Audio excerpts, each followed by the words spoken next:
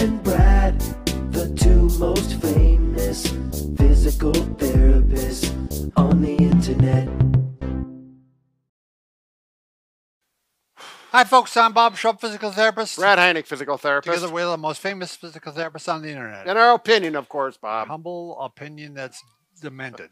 Today we're going to talk about how to fix the most common injury in young athletes. Us? We're going to keep you in suspense for a little bit. Oh. No, not like us. Well, we're young, but that's relative. The old athletes. But what is it that causes this most common injury? We'll go over that. Yeah, By the way, if you're new to our channel, please take a second to subscribe to us. We provide videos how to stay healthy, fit, pain-free, and we upload every day. Go to bobandbrad.com. Go to the giveaway section because we're always giving something away every week. You can go to Facebook. It'll be pinned to the top of the page. Go to Twitter, Instagram, or TikTok if you're tired of us rambling and you want a 60-second version of our program. Well, I couldn't blame him for that, Bob. That's right. One way or another, we also have the podcast for the people who like the rambling on, and then you don't even have to look at our faces. Just listen to us driving down the car. All right, so you're going to listen to a bunch of old guys talk here now because I remember back when I participated in sports, and back then you played them, but they didn't take over your life. It was typically a seasonal thing. Right. And, nobody played a sport all year round. No. And I don't know of anybody that did that. Right. The same sport. I remember in the 70s, we were highly encouraged to wrestle during the summer. Sure. Summer tournaments. But you didn't in the spring and you didn't in the fall. No. Right. But now that's all changed because kids are getting more specialized, yes, and highly encouraged by coaches to play year round, and that's going to get you into the better chances to become. Well, maybe go to the D1 school, and I don't think that's scholarship. True. We're going to talk about that, but I don't think it's true. So, what is happening with all this? Yeah, we are getting overuse injuries, and that is the number one injury that we are seeing now. And you know this because. Statistics over half of the sports medicine injuries in children and teens are from overuse. Okay.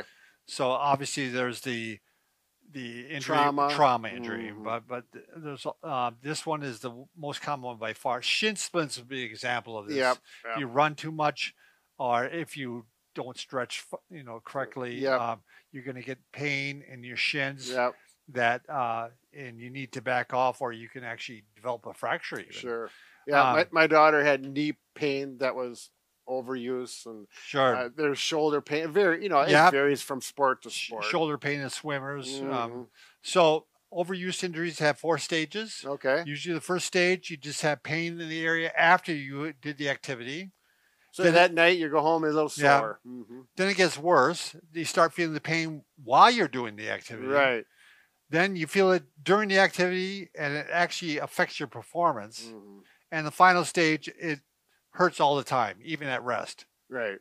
That's a chronic thing. Yeah. And that's when it's hardest to treat and get you back into the game. Is that correct, Bob? Yes, correct. And children and teens are at increased risk for this because their bones are growing and they're less resilient to stress. So we got some ideas here on what you should do to try to prevent this. Okay. And I've got examples of people who went the other way and were crazy on this with their kids. So you mean with the treatment? Well, no. Like for example, I had we knew a family.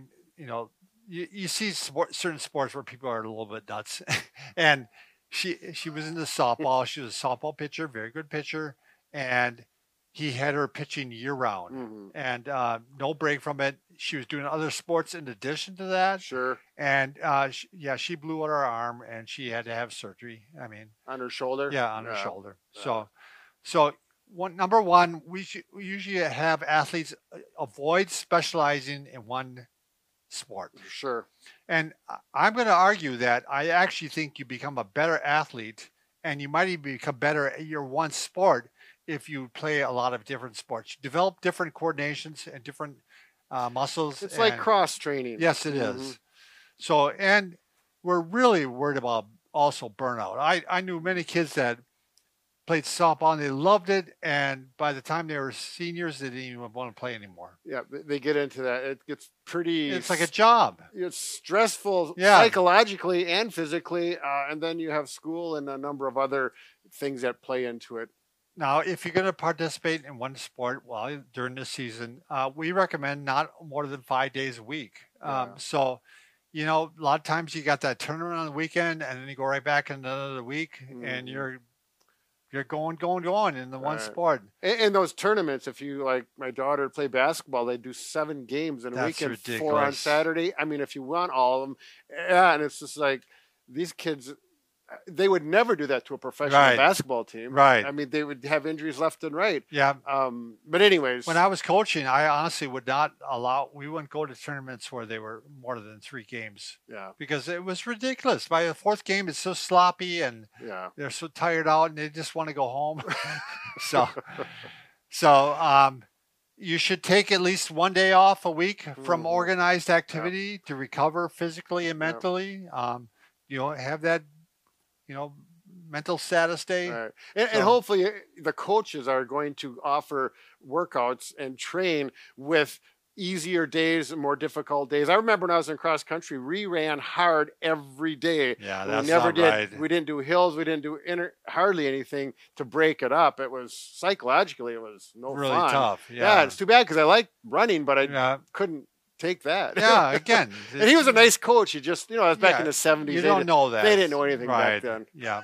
I'm just kidding. He was a nice guy. And as an athlete, you should take at least 3 months a year off from a specific sport. Sure. So, like, let's say you really like basketball, you can spread it out. It doesn't have to be 3 months in a row, but take a month off here. Yeah. You know, you're just going to become a better athlete, I think. The body needs time to heal. The mind needs time to take a break Yeah. and think about things a little bit. And when you're training, one of the problems is too when people go, "This is Brad," he goes from 0 to 100.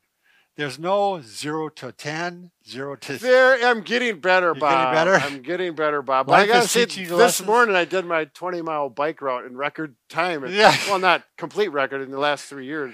So I was pretty pumped up. He's always got a record with himself, right? I mean, Yeah, it's you're my. battling Yeah, I yourself. mean, I'm slow, but compared to my, it's just what I do. Really, the right way to do it is you want to increase by no more than 10% per week. So, like, let's say Like- you're running a mile, you should run next week. You'd run a mile and 0.10. Right. You know, Yeah. you don't